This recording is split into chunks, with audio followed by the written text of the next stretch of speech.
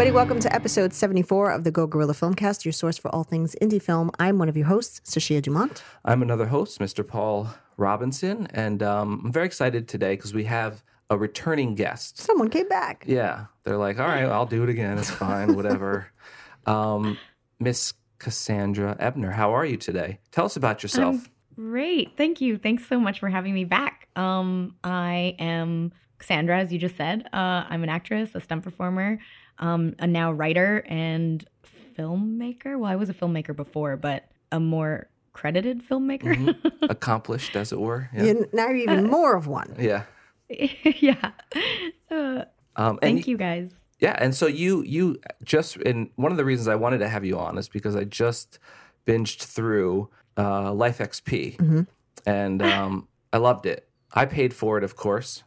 Oh, thanks, because, guys. Well, because I'm impatient and I have to see everything, and B is because you offered the behind the scenes, which I'm a behind the scenes junkie. I love seeing that stuff, so I loved seeing how.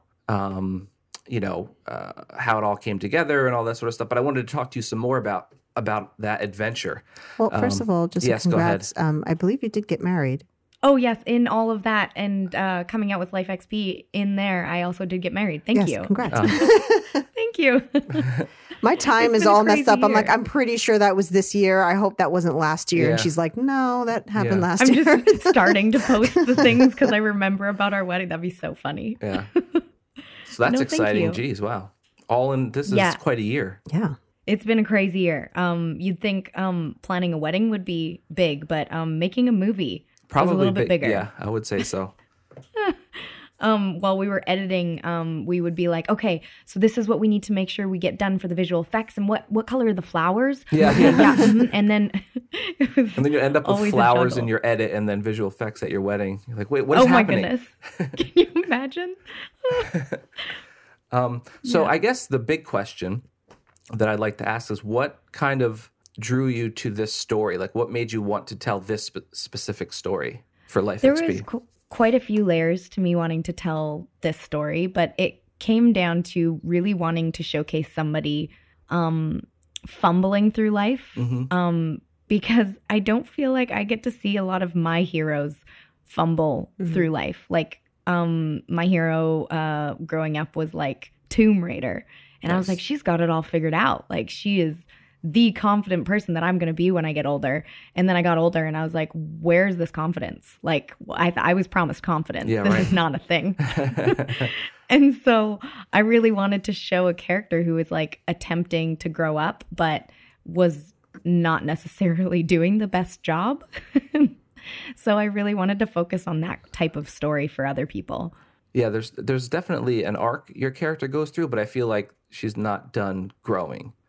Yeah, I wanted to give everyone a piece of, or I wanted to show everyone like, yes, she's making steps, but also she isn't there yet. I had quite a few people actually talk to me about Life XP after, and they're like, oh, but isn't she supposed to be like super good at like what she does? Because like it's the ending of the first season. And I was like, yeah, it's the ending of the first season, but she has so much more to go. She needs to learn more. She needs to experience more before maybe she becomes as good as people are hoping. Right. And that's the thing that, for me, when I watch, I'm a big fan of science fiction and superheroes and whatnot. But to me, it's boring. Like it's the Superman effect, right? If somebody's where do they have to grow, and finding characters that have depth and flaws and they're, things they have to work out, that journey is ultimately going to be much more relatable and entertaining to watch growth of somebody. Well, I'm glad that you like the slow go game because not that I want it to be slow or anything, but I used to watch shows and all of a sudden the characters would have everything figured out. And that would be so frustrating because you're like, really? Like that's how they did it? Like, why can't it work like that for my life? Yeah, it's super unrelatable. And for me, I like things to be grounded, and when somebody's got it, like you said, all figured out, or there's no stakes, you see a character and they're going to go in, and I think we were just watching something like that. I think it was that Star Wars show. Oh, The Mandalorian? Yeah, so we were watching that, and I don't want to give anything away, but the character, what I liked about that character is that he's not like some superhero that can kill everybody. He could take damage, and he's not like, he has he's basically like not indestructible. Yeah. And so that's what drew me to that series, and so the same thing that I saw in your writing and your character development was that that every man's journey, Whoa, did you just compare Life XP to Mandalorian? I mean, sure. I mean, there's a slight budget difference probably, but there's there's a little bit of a difference there. It's just a slight difference. But I'm just talking in themes, and No, totally. And the cool thing about what you just said, what you both just said, is you said the man's journey, and then you said the woman's journey. And the thing is I really think it's a story that both of us can relate to. It's not like just this person's journey or just this person's journey. We've seen so many shows where, like Indiana Jones, where the guy fails through everything, right? Mm-hmm. And you don't really get to see girl shows where a girl fails through everything. Mm-hmm. It's not something that a lot of people there's stuff out there for sure. We could find it, we could look it up, and there'll be something out there. But it's not really cool excess. No, there isn't. And I think there's something fun about that. There's something fun about realizing that, anyone can do it. It's an every person's journey, like you said. Yeah. I wish I had said every person instead of every man's journey. No, you both said something awesome. It's going to take then some time. Yeah. It's all good. I mean, sometimes we get into this and it's ingrained. I do it sometimes as well when I think of like a crew member and I'm like, oh, that guy, or like, right. What about the guy? The sound guy or whatever. Guy or a sound person, and, but now you're starting to see women in the field so much more. So it's, it takes time to actually adjust. It's been so many years of it being just a very male-dominated field that but I think it's awesome that you can have, like for me, when we went to go see Terminator, I wanted to see it because Linda Hamilton, when I was growing up, aside from her and like Sigourney Weaver, were like the only two female leads in a film in the 80s. Yeah. 70s, 80s, that were like badass. So many women in that time in films were like being saved, or they were very delicate flowers, if you will. Mm-hmm. And I liked, or acted as motivation for the male. Yeah, because like I don't know. I hate when it's like we kind of went through this this process of like, oh, we're going to start. It's going to be more inclusive, but then in order for women to be the hero, they were usually angry. Right. So it was like either there were these soft, delicate flowers, or there were just like these overly aggressive, in-your-face characters. And I'm like, but why can't the characters also be funny? Like, why can't you have a female hero that also has a silly side, or has a comedic side, or has there's a dry humor to her, or so that's what I really enjoy about like what you do and with other women are doing, and men who are writing for characters that are allowed to be not so one-dimensional, I guess. Yeah, no, it's a really cool time because like you can find all these different characters in shows coming out and in the last couple of years. Like the stuff I grew up with, I was pretty lucky that I had some awesome heroes to look up to. But again, it's funny for me because I didn't notice that there weren't like girls in a lot of stuff growing up. I just was like, oh, like I want to be like Jackie Chan. Oh, right. I love Jim Carrey. And like I just looked up to guys and girls and didn't really notice the line, which has been really fun for me because I'm going to like a lot of these award shows and people are talking about the work that they've done to get there and how hard the road has been. And I get to be the person going there and saying thank you because I've experienced the way that they've paved, if that makes sense. Mm-hmm. And so like so much of what they say has come up in front of them. I'm like, I don't see that as much anymore because I've been so lucky because these people have done this for all of us. Mm-hmm. So it's an interesting perspective to go up on stage and be like, I don't see those things because of you guys. It's really cool. Yeah. It's pretty amazing. it's been a cool journey, and it's cool that we all get to go see these shows now that we're like, these people are so my heroes. Yeah. And you were also, because I think we were watching an episode of Flash recently, and you were like, wait a minute, and you rewound it because Cassandra was like, were you in like a cafe? Or were you in the cafe? That was a couple months ago, yeah. Yeah, and he's like, wait a minute. And I was like, what? He's like, look who that is. And I'm like, oh. Yeah, I played a character on there called Raylene Sharp, and I had superpowers, which was like the coolest thing ever because that's all I wanted as a kid. When I got the audition script, I read the script and it said, and she like puts her hands out a la Wolverine and she gets her powers kind of thing. And I was like, this is the best thing in the world. So I embraced my inner Wolverine for that role. Yeah. So you're kind of, so is there anything that you took from, and you know, you've worked on a lot of those shows because you live in Canada, and I think there's a lot of stuff that happens up there. A lot of CW. Yeah. Mm-hmm. So is there stuff that you took from working on those sets to your own set? I've definitely learned so much from every set that I've been on. And particularly in the supervillain battle at the end, a lot of our knowledge of superheroes came in handy, and we could do like the speed thing because we worked on Flash so much. We knew how to do that. We took like from Supergirl, the flying, and like super strength is like a lot of performance, and so we definitely took from all the like shows we've worked on, which don't tell anyone, guys. Because when she just had a stroke in the middle of this segment, I don't know what she's talking about. Yeah.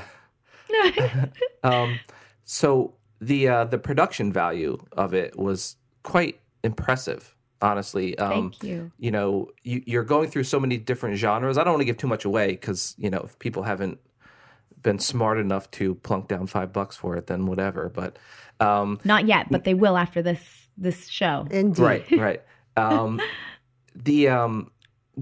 How difficult was it to kind of, and what did you go through to capture each of those genres? Because you're like in a Western, and then you're like, you're just jumping from thing to thing, and it's kind of like their own little, I don't know if it was it's, I don't know. Little worlds. Yeah. Little it's worlds. like world building just for a specific episode or a couple episodes sometimes. And you're wondering like how we did it, or like why we did it that way? How do you approach one scene or sequence to another? You know, if you're in a Western, or I think it opens up and you're like in this forest, and so just capturing the different themes of those genres to kind of help as a backplate for the episode. It all came down to, honestly, the costumes. That was like a huge thing, and that was something that we had made sure we budgeted for, because we knew in order to really make everyone feel immersed in that world, the costumes would need to be filled out. And so, and also like everything, if you look in the background of every scene, that we filled it out with something that also immersed you in that world, whether it was like some horses in the background running by, or a carriage, or a lot of favors were brought out. Like, we didn't have those horses available to us. They were on the grounds that we were filming at, and they had like an amazing looking barn that like suited a Western type feel. So like we really filled out the atmosphere, the costumes, and then it brought everything together. And it wasn't even about necessarily accents or anything, because that's not what it's about. It's a video game world. So just those elements I found really tied it together. And then when we went into the editing world, our amazing editor, Ian, colored all of the things to that type of genre. Right. So if you look at the Western versus the combat, sort of like Call of Duty type world, one's more muted and like orange tones. The other one's much more like gray and green and sort of blue tones. And so every step of the way was thinking about how that world looks in movies or TV shows, including when we were prepping every scene. Before we filmed, our camera guy was thinking about the way they usually film those types of scenes. So in the war scene, he did everything handheld so that we felt like we were there with them. In a lot of war movies, they do handheld scenes. And then for the Western, it's all very long shots. And this was discussed with director Trevor Addy and DOP Josh Nepper. And they would talk about the lenses they wanted, and they really filled out these worlds. I can imagine the logistics of trying to get everything together, because it's like, if you're building a film that's just a Western, you're building out for the Western, but now you have to think about the logistics. This is still within like an indie budget, Yeah. so you have to. Yeah, because it's basically a feature, right? It's feature length.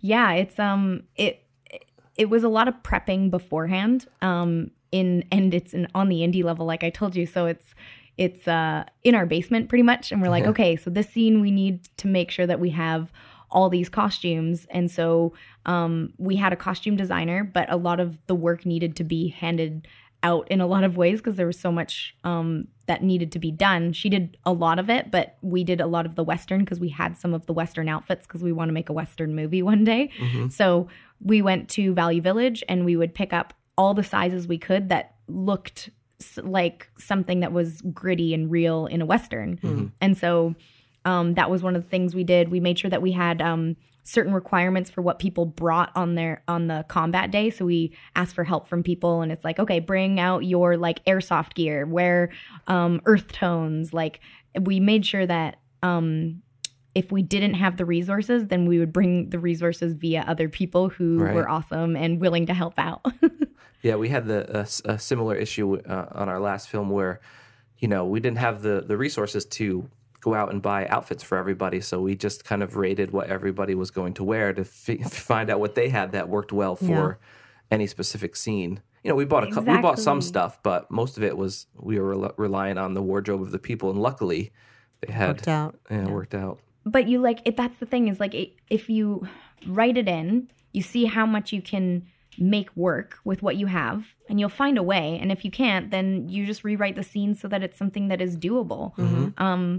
That was like sort of, there is for sure some scenes that I rewrote because there was like a location that we couldn't get. Mm. And so I'd rewrite it and I was like, okay, no, this is okay. This will work this way. And it ended up working out better anyway. And so it's funny when you have budget restrictions or creative restrictions, how that might actually amplify your film. Yeah. And so speaking of writing it, this is probably the scope-wise, the biggest thing that you've written.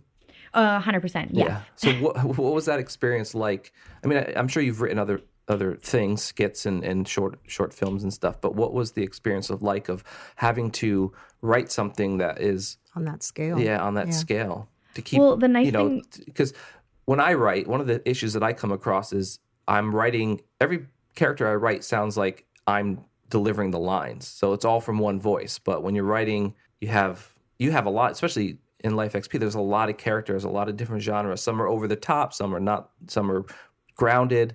So what was that experience like to kind of play in that world and build out character arcs and stuff on that scale? Coming from character-wise, it was actually quite a bit easier for me, I think, maybe because of all the acting training I've done.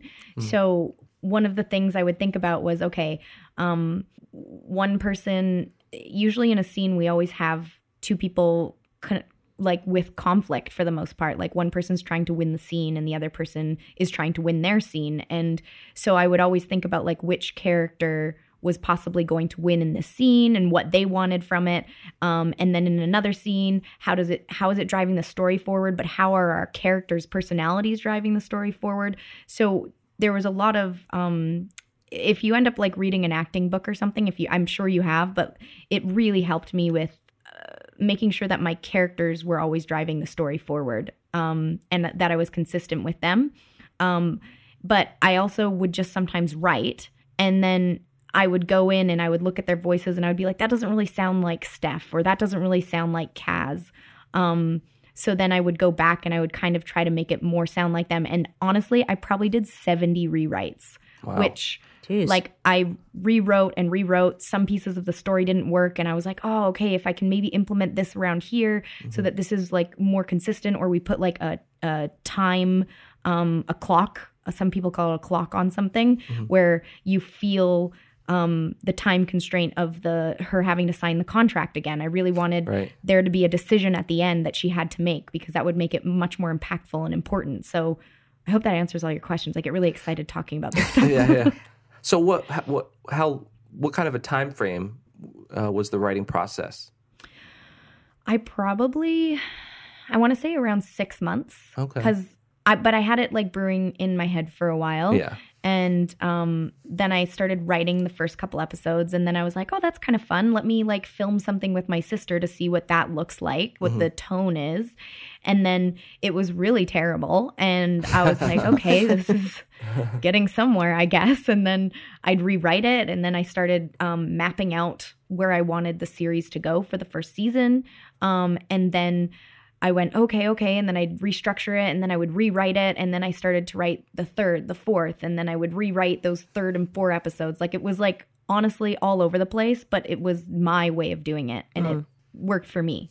Was there anything, ever the pessimist I am, was there anything that like, because there's always something that just like on set that you're like, that wasn't supposed to go like that. I mean, was there any No, it's like moments 50% of everything. Was there like any moments that you were like, crap, and had to sort of improvise? Or there was like moments that like of jokes and stuff that I'd put in there that didn't totally come across on the day, and I was like, oh, interesting, like I'm noting that, or like okay, not everything works, and that's totally fine for me, because as long as the story at the end of the day is being told, that's good. But one of the awesome things was me being the writer and the actor. I knew the story in and out, and so if there was like some scene that wasn't totally, if I was in the scene and it wasn't totally going in the direction that I knew it should be, then I would work with the director and the actor and be like, can we like, work together to make it maybe a little bit more like this? And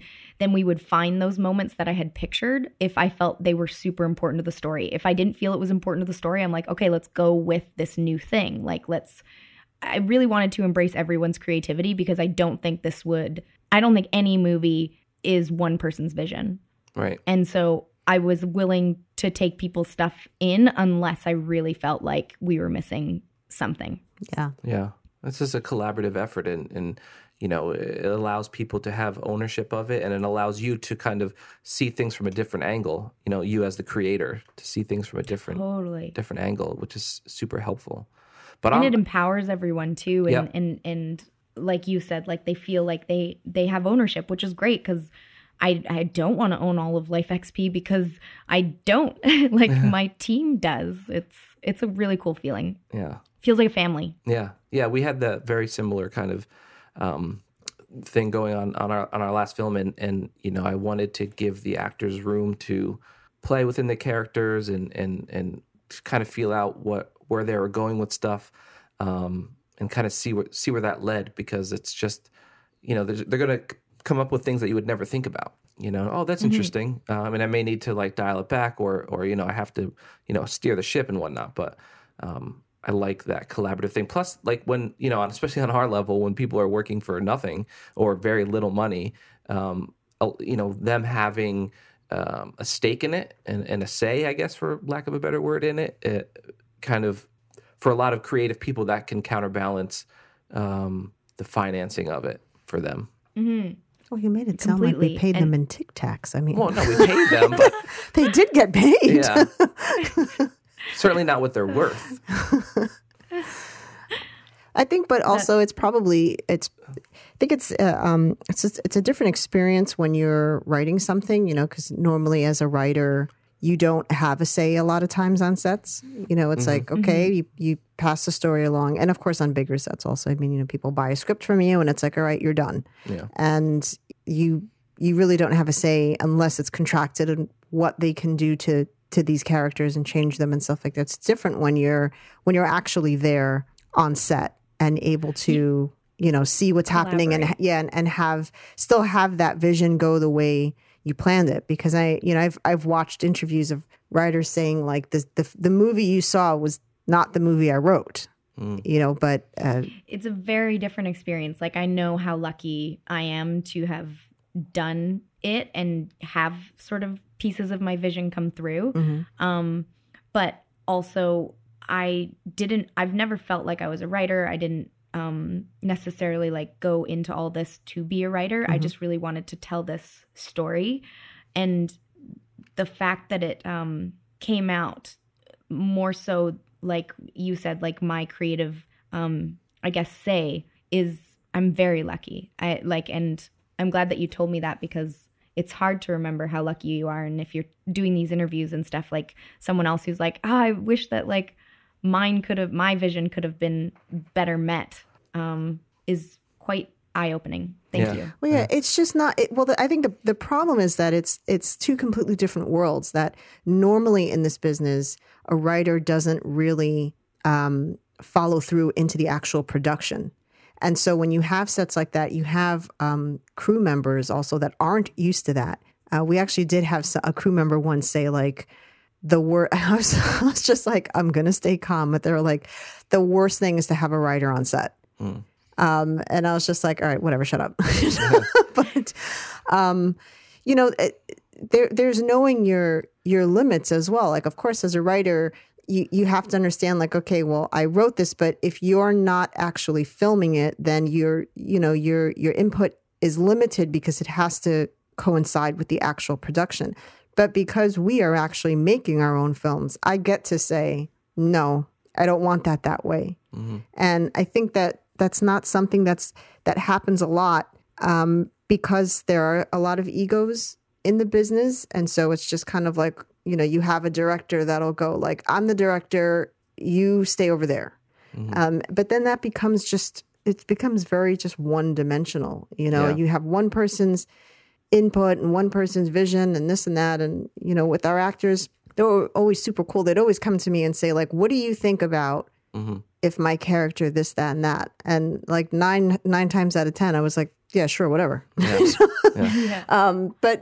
I think like maybe one or two things that were brought up, I was like, yeah, not so much, because then it would imply X, Y, and Z, and it's not, whatever. But for the most part, if I'm owning your character, then how are you supposed to feel a connection to it? Right. If I'm telling you how that character is, I can give you a baseline of like, this is the character's personality. And this is where the character needs to go. Yeah, but I can't say like, oh, so she brushes her hair with this hand specifically. Like some people get really like, as an actor myself, I would find that annoying because it'd be like, well, that's all right. Looking at you, no Kubrick. Creative freedom. Kubrick. The cool thing about what I'm seeing on sets more often in articles and stuff is that the creators are having much more of a say in the TV show realm now. Yeah. Nice. And what I've seen too is on set, like as an actor, you can go to the writer and ask them, well, what were you thinking with this? And like you can actually creatively ask them some questions, and that's allowed. And they great. are on set. And although they might not be running things completely, people will lean on their writers now. I don't know what it was like way before, but it's becoming much more prevalent. They're excited about the voice of the writer. Yeah, and I think especially in the TV world, the writer is kind of much more relied on more, I think, than maybe the film world possibly. Yeah, I think it's all contractual, really. Yeah. Like if you're, we've spoken to a couple people that have sold scripts and stuff, and it depends on whether the director and the production company wants your input. And then sometimes it's just like, look, this is what we're going to pay you for the script. You're selling us the script. It's ours now. Yeah. And that's got to be rough. Well, that's fine. I'll just go make another one. I'll run out of ideas. Yeah, that's true. But, that's because we make stuff, though. I think for like somebody who's, when you, as a writer that's only writing and they're not filming it, you make something a specific way and you have this specific idea, and then the actual outcome is completely different. That's got to be so weird. Yeah. It would probably most definitely hurt. But on that note, I wanted to ask you, because so she and I, as most people know, are actually married. I suckered her into it, and so we make films together. She writes, I direct, and I know for this series you wrote it and acted in it, and Trevor directed it. So what was that? What was that like? you know, the what's the word I'm looking for? The Dichotomy. The relationship that you would have, because you have your personal relationship, but now you also have your, I guess, professional relationship. And how was it challenging to keep those two worlds? I mean, I assume you've worked together before, so you have it figured out, but how does that work for you guys? Funnily enough, usually when we work together, a lot of people don't even know that we are even dating or married or any of these things, because it's just him and I are just so invested in doing good work, as both of you probably understand and relate to, that's our focus, is the story and making sure things are good. And we like communicate like, oh, did you like that? Was it good? Oh yeah, that was awesome. Or, oh, let's change it like this or whatever. And we really work together just like any other people would, except maybe because I'm quite shy, believe it or not. And I don't like to step on toes, and I'm learning to come out of my shell a little bit more to voice my opinion. But it's very easy for me to communicate with Trevor because we are married, obviously. But it helps me with my confidence being able to work with him in that capacity and realizing what voice I can have. That is probably like the biggest benefit of doing this project with him, because I might feel a little bit more shy to like tell someone, I think it should be more like this. What do you think? Right. That's probably where that comes in the most. But I've also noticed that because of this project and realizing how much I do know and how much my voice does matter, I've gone to other sets and I've brought that there, and my confidence has probably exponentially gone up, not in like an ego way, but like just realizing that my voice does matter. Like my confidence and shyness was like very, very small. So that's been really cool. Yeah, that's great, especially for something like this where you have so much invested into it. And as collaborative as everybody likes to be, you do need somebody there to say, okay, let's get on schedule, let's get going. Like, let's, to kind of, creatively steady the ship or whatever. And so. It's such an aggressive business too, that it is. It's hard to stay humble without being. It's like if you're nice, you're just going to feeling get walked all over. misrepresented because people can be quite aggressive, especially if they've been doing it for a long time. And so it's like, it's that balance of like, okay, I want to be heard, but I don't want to come off like a dick. Yeah. I don't know how to do both. The really cool thing was, at the end of the day, Trevor really respected that this was my story, and that at the end of the day, my decision was final decision. And although I never abused that role, it did really show a really nice dynamic on set, where if he would always, even though I'm quite shy and quite nice, no one ever walked all over me, because he was empowering me and there was other people empowering me. And the set dynamic was so nice at the end of the day. Everyone was nice because everyone we hired was nice, but also because we were respecting each other and creating that atmosphere, if that makes sense. Yeah. Oh, yeah. So that was really, really cool. Yeah, we have a similar kind of relationship in that, as a director myself, the film isn't anything without a good story, right? Everything starts from a good story, as we all know. And so when Sashia writes something, I want to make sure that I'm doing my best to see that come to life as she envisioned it. Now, there's going to be, once I read it and I'm going to have my take or whatever, and there's going to be things that I'm thinking of that she may, A, never thought of, or B, was thinking of something different.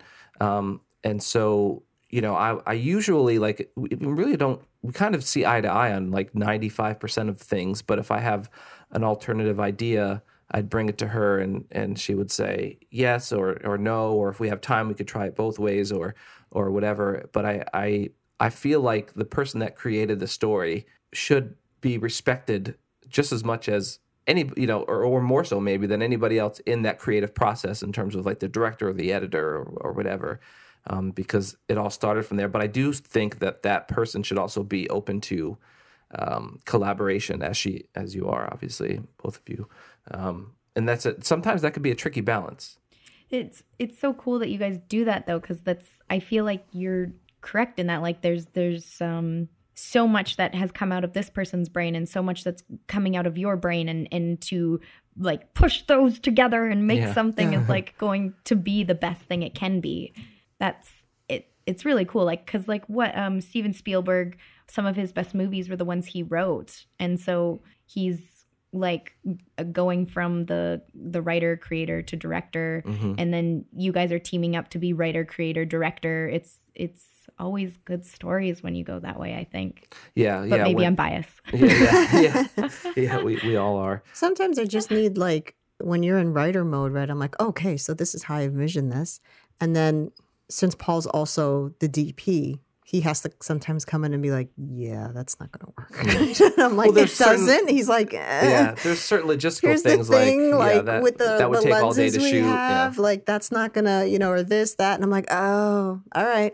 So I have to rewrite that. It doesn't happen often, but there's like every once in a while, he'll have to go into DP mode and be like, oh, that's going to be a nightmare to like actually try to film or, so yeah. Yeah, we had this grand idea for our film where we were going to open up with this really long oneer. Yeah. And so everything was planned for that. And then it got down to the logistics of it. And it was like, there's just no way. There's no way. To kind of I think you were trying to hang on to the oneer longer. And I was like, you know what? It's really not. It has nothing to do with the story. Yeah, it's just a pure cool aesthetic, visual. Yeah. Yeah. So I was like, we are on a time crunch here, buddy. Like, let's just scrap the oneer, like move along. So that was another case of something like, all right, let's drop it, let's figure it out, get it done, and then you got to remain kind of like very pliable on set and be able to like have everything planned out like crazy, spending months and months on it, but then be ready to have to change it all in the because it's raining like, one day or something. What she does, and like you're not here with what you do, because you have a lot of costume. And so it's like you have to have time for makeup and, those things. Like you have to have everything planned out. Yeah. Because there's not a lot of time, I would imagine, on set to just be like, oh, we're going to change this. Like, well, does this coincide with like everyone's costume or, is everybody in the outfit they're supposed to be in? And yeah, totally. And you guys were just talking about, I had a thought in there and it totally like went out one ear because I was getting so excited. But yeah, time constraints can be definitely something you have to like think about for sure in everything. Oh, now I remember it. So you guys are changing things on the fly, right, on set. And I think it is one of the most valuable things to problem solve on the day. And then you bring that problem solving to the next thing you're doing. And it's, I think, one of the most valuable skills you can learn as a filmmaker is that problem solving skill, because that's all we do on set is just literally problem solve. Okay, this isn't working. How do we do this? This isn't working. How can we make this the best shot it can be even though it's not working? It's so valuable, especially when we're all doing our short films and learning it. When we get those big budgets, it's just going to be so much easier. I say that all the time. We because we wear so many hats, if we get to a stage and where I'm just directing and she's just acting and we don't have to like run out and get food and like do all this other stuff, then that, having actual departments and being able to communicate with those departments because you've done that job, obviously not as good as they have because that's their thing, but you can at least speak their language and make things so much more smoother. Totally. And yeah, not having to think about making food is one of the best things that was probably happening on Life XP. That killed us on our last one. Absolutely killed us because we stayed in the house. We like lived in it for 5 days with everybody. So it wasn't just a matter of like going and getting lunch. We had to make sure everyone had breakfast, lunch, and dinner, and food to eat all day. Nowhere. Yeah, so and we're in the middle of nowhere. I had to cook every night because it's not like you have options in the middle of nowhere. And so those things, like, I think, when you watch like behind the scenes things and you watch people that talk about a production and their budget and all that, it's always, for me, so frustrating to listen to a set that, say, had a $10 million budget. And they're like, well, here's what went wrong on this because, one of the dowels on the banister broke. Well, so we were done for the day. And it's like, why? Like, you have all these people on set. And I realize it's because, there's the pros and cons to those big budgets. When that's all you know, you don't have those problem solving skills. It's just like, well, we'll just have to budget in to just do this next week. And it's like, no. Like my brain is like, fix it somehow. Or I don't know, like, can you not film something else? Like, how is this just day a wash? And I just think of like, cha-ching, like just money flying out the window because there was a problem that you didn't know how to solve. And, you know, I had that on the filmmaker side, and then on the writer side, we had a huge thing on this last set that did not go as planned, and it was like, holy shit! You know? Yeah. I just remember like we had to sit down. We have like every set we have that's long, we have like a minor couples argument. Like there's the professional argument, like no. You know, we always do it. Like we have one of those, and this was like it was a big deal, and I think like. You were just stressed out of your mind. I was exhausted. And so it was like, I had to, you know, I tend to kind of like crash sometimes. It was like the first time that I was like, look, everyone's here. We filmed this. We're almost done. We have to figure this out. I have to change, you know, there has to be an alternative. Even though I didn't want to change it, I had to. And I kind of like this better now. So it's just, you know, it's just in that moment, you're so like, no, but this is how I intended it. You have to actually step out of that and be like, all right, Sashia, like that's cool and everything, but how are we going to fix this? Yeah. Totally. That mindset is really quite healthy on set to be able to come to those conclusions. And I rather enjoy that. Like I love the challenge of figuring You love something arguing out. with me? No. I mean, it's barely an argument, you know, it's just a disagreement, or not even a disagreement. It's just like two people that are Two stressed minds people crashing. trying to figure out like what it is. And it's not, those types of arguments are generally like more frustration in the situation and not with each other sort of kind of things. Oh, yeah. But I love like in the moment stuff when it's like, all right, we're in the moment. This lighting scenario is not working. What are we going to do? And I'm just like, all right, let's figure it. Like, I don't know. I like that, you know, I get excited about that. I almost want things to go wrong. No. No, I don't want things to go wrong. Right now? That's but there is some exciting like things that happen in creative stuff that you wouldn't come up with unless you were in the heat of the moment of like, oh, time pressure and this and that, and then all of a sudden you come up with this amazing like solution. It's like, what? How did that even come out of your brain? That's amazing. Yeah. Or sometimes it's something that you like. There's a discrepancy that you didn't see. I find that happens to me because when you're living and breathe, like, you know, writing this and then we're in pre-production and we're like, oh my God, and there's like an obvious mistake. And that's that where the neither of collaboration us comes have in, caught. someone's And like, then, wait, why is this? Yeah, and then an actor goes like, you know, like if they're doing this or that, whatever, you're like, oh, thank you. You know, like, but if you don't have that open communication that your actors or your cast and crew can say like, hey, just BT dubs. Like, I don't know if you noticed, but this doesn't coincide. Like, that's super important. Yeah, we had a lot of that on Life XP too, where just people would come up and be like, "Hey, so just want to make sure that this line, like our script supervisor was amazing. She loved the story so much, and she just wanted it to be the best it could be. And so she would come up to me and she'd be like, "Hey, so just explain to me what this means, and I just want to make sure that this is what you meant." And I'm like, "Yeah, totally. That's exactly. This is where it is. This is what it's supposed to be." She's like, "Okay." And then this other time, she came up and she was like, "I think we should rewrite this line. The actor isn't getting it quite right, and it kind of throws off the whole scene." And I was like, I debated it for a bit, and I was like, "Okay, my intention was this sort of joke, but okay, if you think that it's really important, let's rewrite it." And so she came up with the line, we put it in, and it was just that she had to do some convincing at first, but at the end of the day, what's most important to the story? Boom, her idea was the best idea. Right. And it looks great now. And you don't even notice that there was a mistake in there in the beginning. Right. Thank goodness. That's all editing is, right? It's just hiding all your mistakes. Of the script supervisor. One day I'll have one of those. Yeah. I'm going to get me one of those one day. Yeah. Script supervisor is quite nice to have, Yeah. Which we'd never had on anything before. It was our first time. So... sorry, I don't know if you can hear my pet is in the background screaming. No. Okay, good. That's good. But on that, what was it like? They're like on her pet screaming. What is this? No. Like, where are we going with this? What was it like to crew up and cast for it, and something on such a bigger scope than I assume you're used to?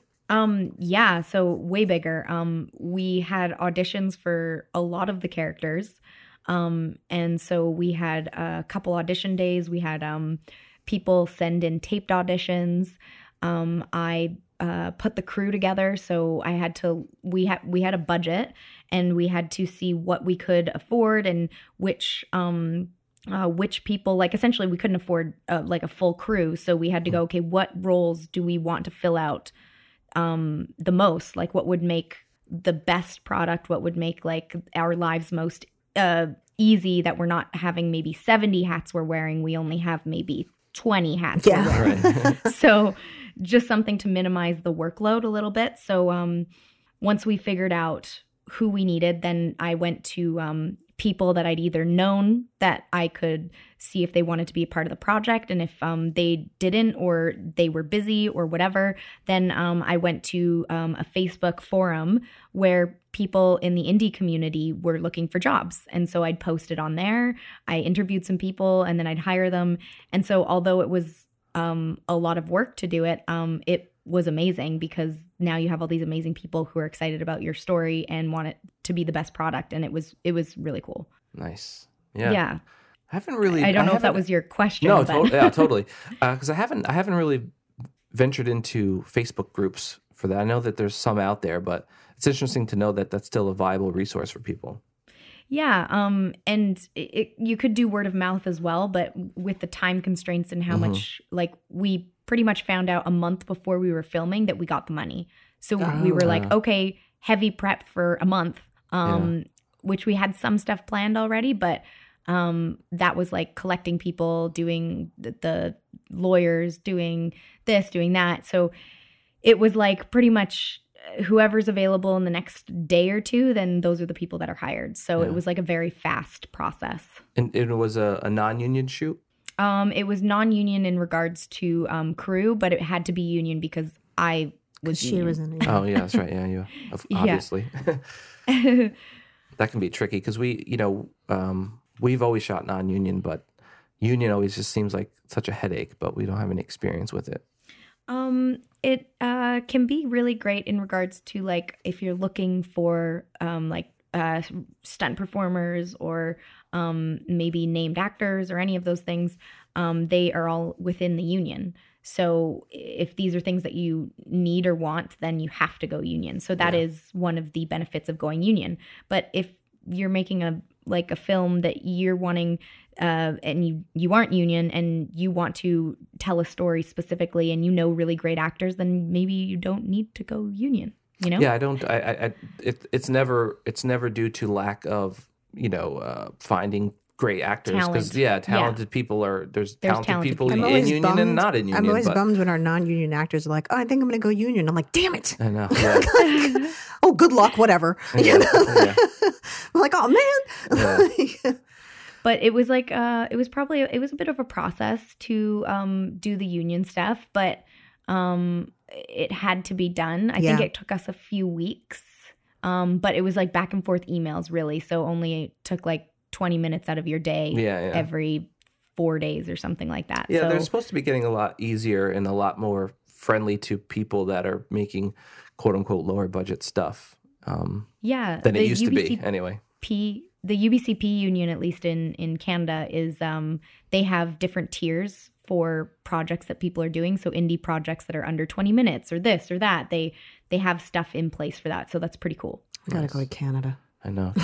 Come on over, guys. Let's make a movie. It's just like way different here. Yeah. It's just way different. It's so cool, both temperature-wise and from, It's just prettier. I've always wanted to go. It's just different. I almost went once, but I didn't go. You almost went to Toronto recently, but that fell through. Darn it.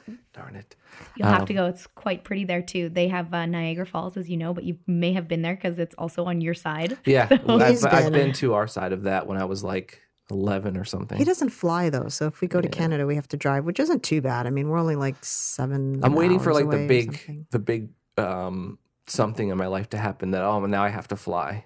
I have like 45 restaurants I want to go to. That's enough for me. I'm just going to eat my way through Canada. That's crazy. It's crazy talk.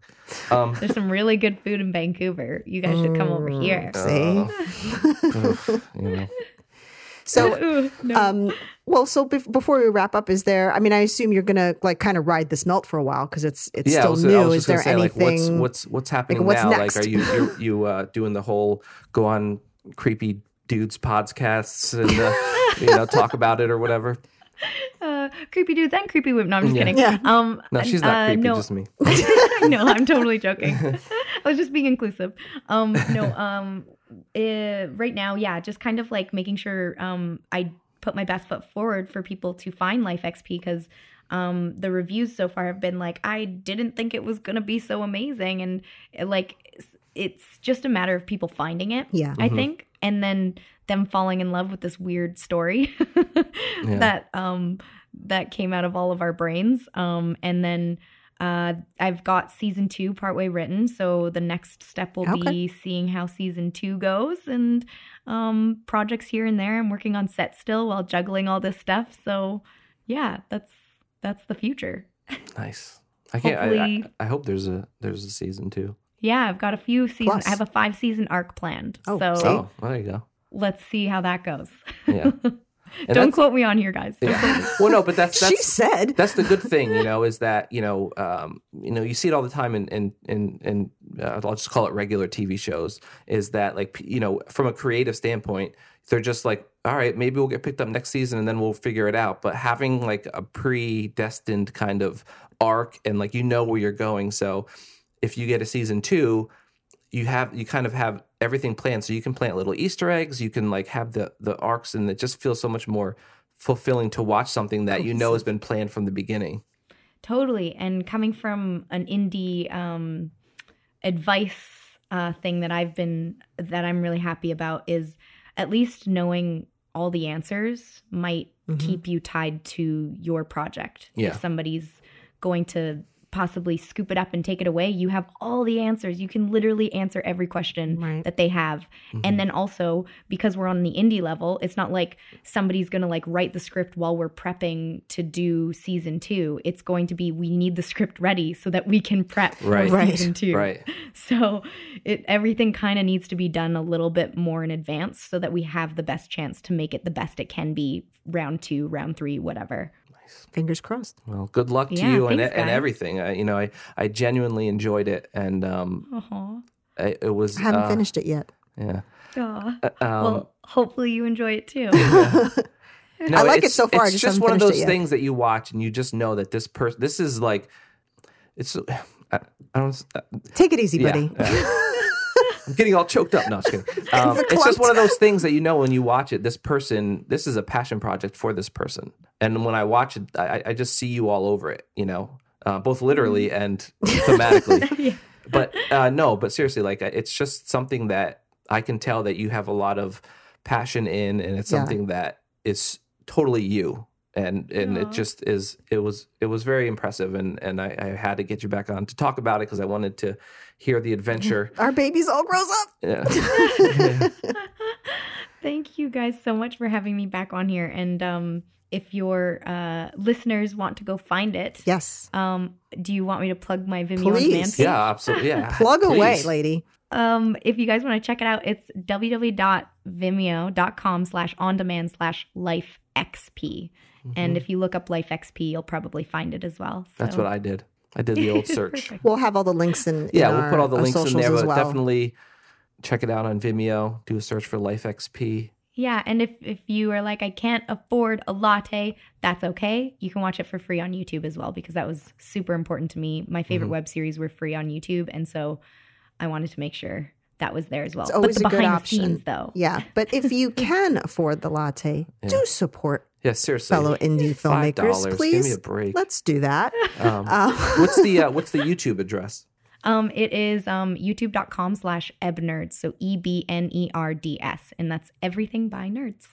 Oh. Yay. Oh, so Everything by Nerds, but then also Ebner. Yeah, that's my family last name, and my family's been so important to me on my entire journey. family is really important to me. And then the group dynamic that we have on set is very family orientated. Mm-hmm. So I was like, everything by nerds. That's what it's going to That's be. it. By nerds Cha-ching. for nerds. Yeah. Well, hopefully we will see you. Well, we'll talk to you When season 2 when is season 2 is has getting been ready. made.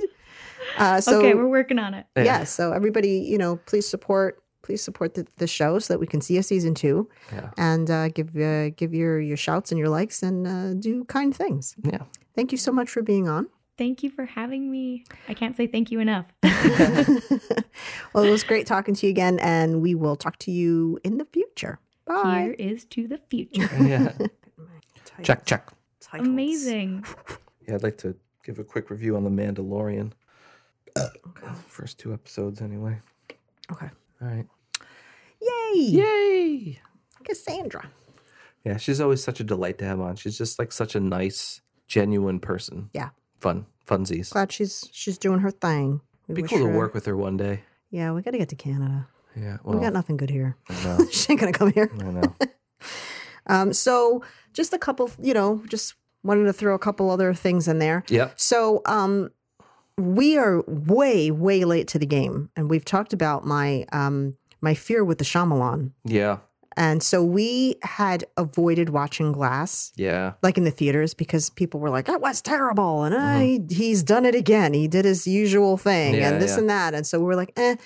And we had seen Split, which for me, like McAvoy was like the whole, like Yeah. without him, I probably wouldn't have liked it, but I That loved McAvoy. his performance. And so we finally watched it. Mm-hmm. It was on the cables, and we finally watched it. I liked it. Yeah. I liked think it. because I went in with super low expectations because people were being so Negative. negative about it that I felt like, oh, this is going to be garbage. I actually enjoyed it. Mm. I actually enjoyed it. I mean, like, was it the greatest thing he's ever done? No. I mean, it was okay. The story was okay, but again, McAvoy does it again. I just like his jumping in and out of characters is just hilarious and impressive and wonderful. And yeah, I thought it was like people were kind of crapping on the ending, and I thought it was pretty clever and interesting, and I enjoyed it. Yeah. And so this is a good example of like, why you can't really go by ratings Yeah. and reviews, because there's a lot of things that I've loved that people have hated. And so I would say, I don't know that I would have, like, if in hindsight, if I would have like gone to the theater for it, but I'm worth a watch. yeah, I thought it was worth the watch, because Especially if you've seen Split. it was on again, and I actually watched it again a little bit. Like it was in the background, and I was like, yeah, I do like this. Do I like this Do I movie? like this? Yeah. So I enjoyed it. Yeah. So, a lot of haters out there for it, but you gotta judge these things on your own taste. Yeah. That's the lesson to be learned there, children. Yeah. Think for yourself. Think for yourself. Gosh darn it. And then, so just if you haven't started The Mandalorian because you don't have the Disney Plus or whatever the hell it is, or whatever, just exit the room. Shut off the podcast, because we're going to talk about Yeah. a little bit of that. Well, it'll be the last thing we talk about. Yeah. So you can This is the last stop thing. listening. You could now. just stop listening now. Go watch Cassandra's stuff and Cassandra. Damn it. I always do that with Cassandras and Cassandras. Because of Wayne's World. Wayne's World. Yeah. It's literally the only reason why. So, and her name was Cassandra. So, yeah. So end it now if you don't want the spoilers.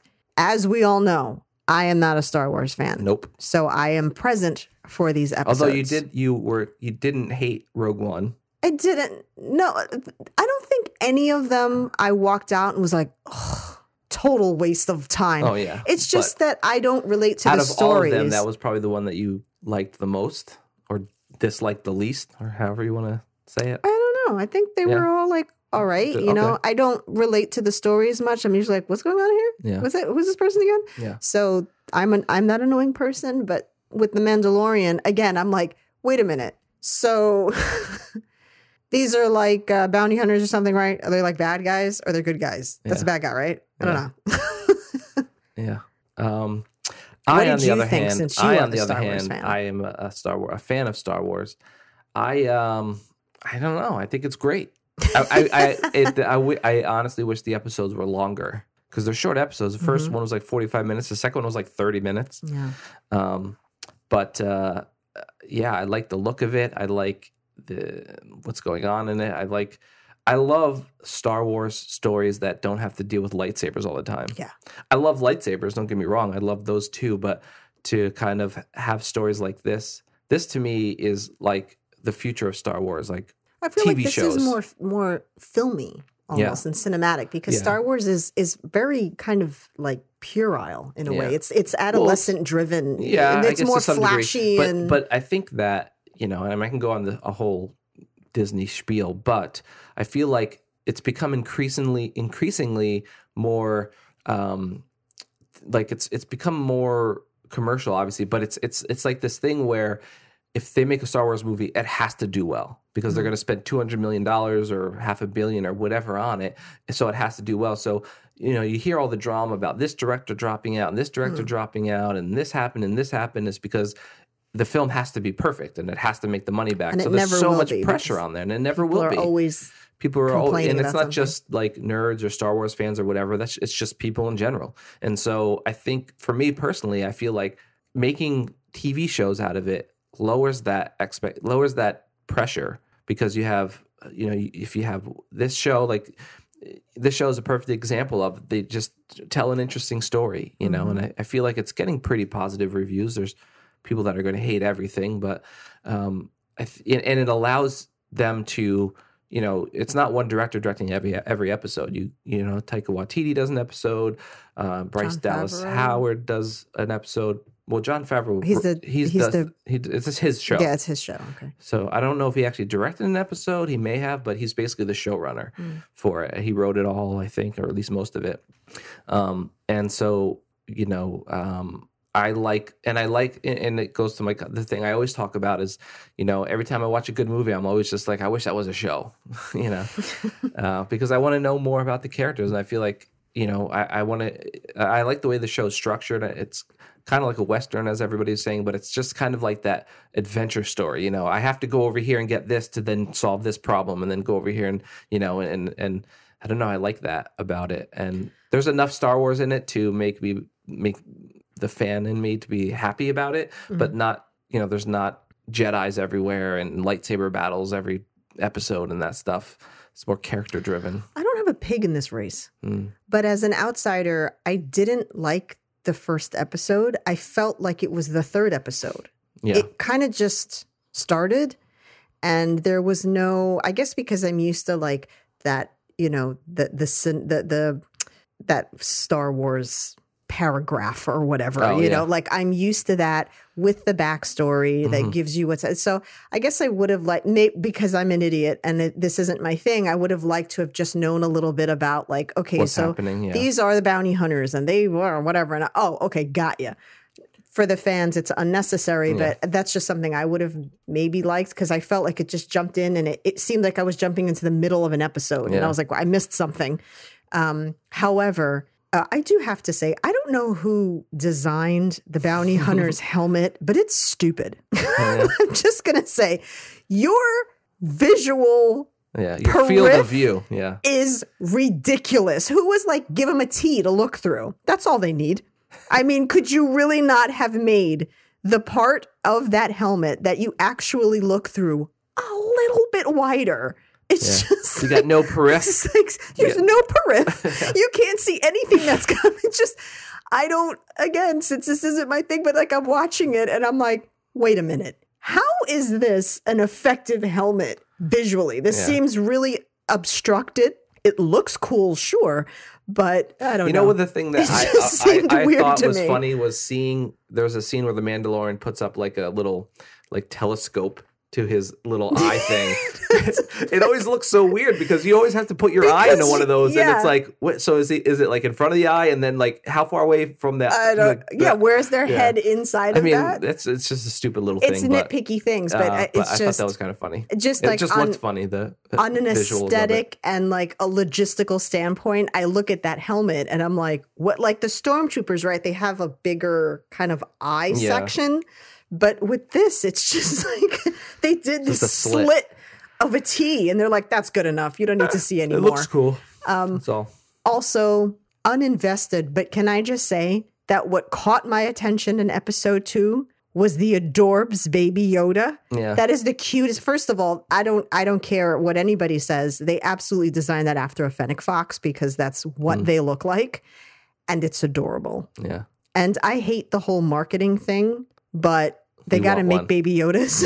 So I really freaking want one. And Yeah. I honestly was like half into the I was like half paying attention to it. And then, because in the end of the first episode, he puts his little hand up, and Yeah. I didn't know where that was going. Again, you were like, "Oh, Baby Yoda," and I was like, "Oh, is that what that's supposed to be?" No, it's not Yoda. Yoda's Well, already dead. But like the baby version yeah, of yeah. Yoda. And then, and I was That's like, what everybody, "Oh, because they don't. George Lucas has never said what the name of the species is. I don't think. they're Baby Yodas." That's Yeah. So everybody just calls it Baby Yoda. It's Baby Yoda. And then when they actually showed it in the second episode, I looked up and I was like, "Ah," and I started to watch the episode. Because you want. I don't to see have that. very girly moments, but I don't know. I think like my ovaries exploded or something when I saw that adorable little bastard, and I was like, I kind of want to see where this goes now because he's just so freaking cute. Yeah. I love it. So if they keep Baby Yoda in all the episodes, then I'll be paying. Yeah, I don't know. I mean, I'll be paying more it's- attention. It's an interesting kind of thing into this because as far as we've known, like I'm not a super Star Wars, like I don't know all the canon and all that stuff, but as far as I know, there's just been Yoda from a species, and I think there was a book or something that was canon that was written about a wife he may have had at one point. I feel like all the Star Wars nerds are hissing at you right Yeah, now. it's fine, whatever. But that's How do so. you not know That's what this? my understanding is. There's just been two, whatever they're called. And I don't, So it'll be interesting to see if they go into Dwarf boogers? where this little guy came from, and if there's more of them, Little guy. or girl, I don't know. And so I'm interested to see. And how this may or may not play into the bigger universe. But what was Because it this birthed is- from? Exactly. Where I mean, did it that's- come from? Is that's it like the an thing. immaculate conception It's or something? It's 50 years old. Is it Yoda Jesus? It's 50 years old, and this is 7 years after Return of the Jedi. So, yes, it could have technically been alive. It could have, like, if Yoda did have a wife, it could have been this wife's, maybe. I don't know. So, Fascinating. yeah, I don't know. It's obviously force sensitive. It has force abilities. And it's But- so cute when it tries to use But then, them. what does this mean for the rest of the films? Because this is before the films that are out now, and there's no reference to it in there. And you would think that someone like Luke Skywalker or the Palpatine or somebody that has this ability to sense things in the Force, that they would know that there's Know that another this Yoda out there. thing.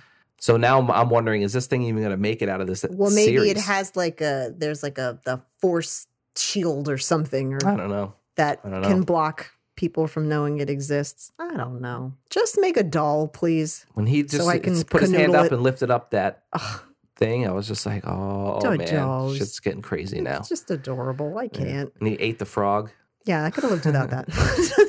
But again, spoilers. Yeah. There's a Baby Yoda-ish type thing. So I guess we'll see where that goes. I know you will anxiously watch every episode as it Mm-hmm. Yeah. comes out, even though you didn't want to do that, but you're forced So to annoying. live like a Can't just- peasant. yeah. Every week. So we got the holidays coming, so our schedule's all over. We don't know what the hell's going on. We might potentially have a guest at the end of the month, Mm-hmm. but it may or not. Holidays are always weird. Yeah. But we are hoping to do a mega episode with Reality Bomb Comic Cast and Steady Geekin', or at least some of the peeps from that. Sometime in December, we usually have our mega-sode or something. So It'd be good hopefully to after Star Wars. it's Can all talk before about- Star Wars. Oh, is it? Yeah. So you could talk about how you're going to want to see Star Wars. Yeah. I don't know. And I'll be crocheting a Baby Yoda. Yeah. Like what? I don't know what you're talking about. I don't know what that. Yeah. I don't know what that means. I'm not familiar with this reference. Yeah. So thank Laser you for joining sword us. space wizards. Space wizards. I don't know. Thank you for listening. And again, we'll have all the links to Cassandra's stuff, and you can watch the Life XP series, and go watch Glass if you haven't. It's not as bad as everybody was saying. I was entertained. And The Mandalorian, I don't know what the hell's going on, but there's cute shit in it. So yay for that. Yeah. Watch it. Watch it. Bye. Bye.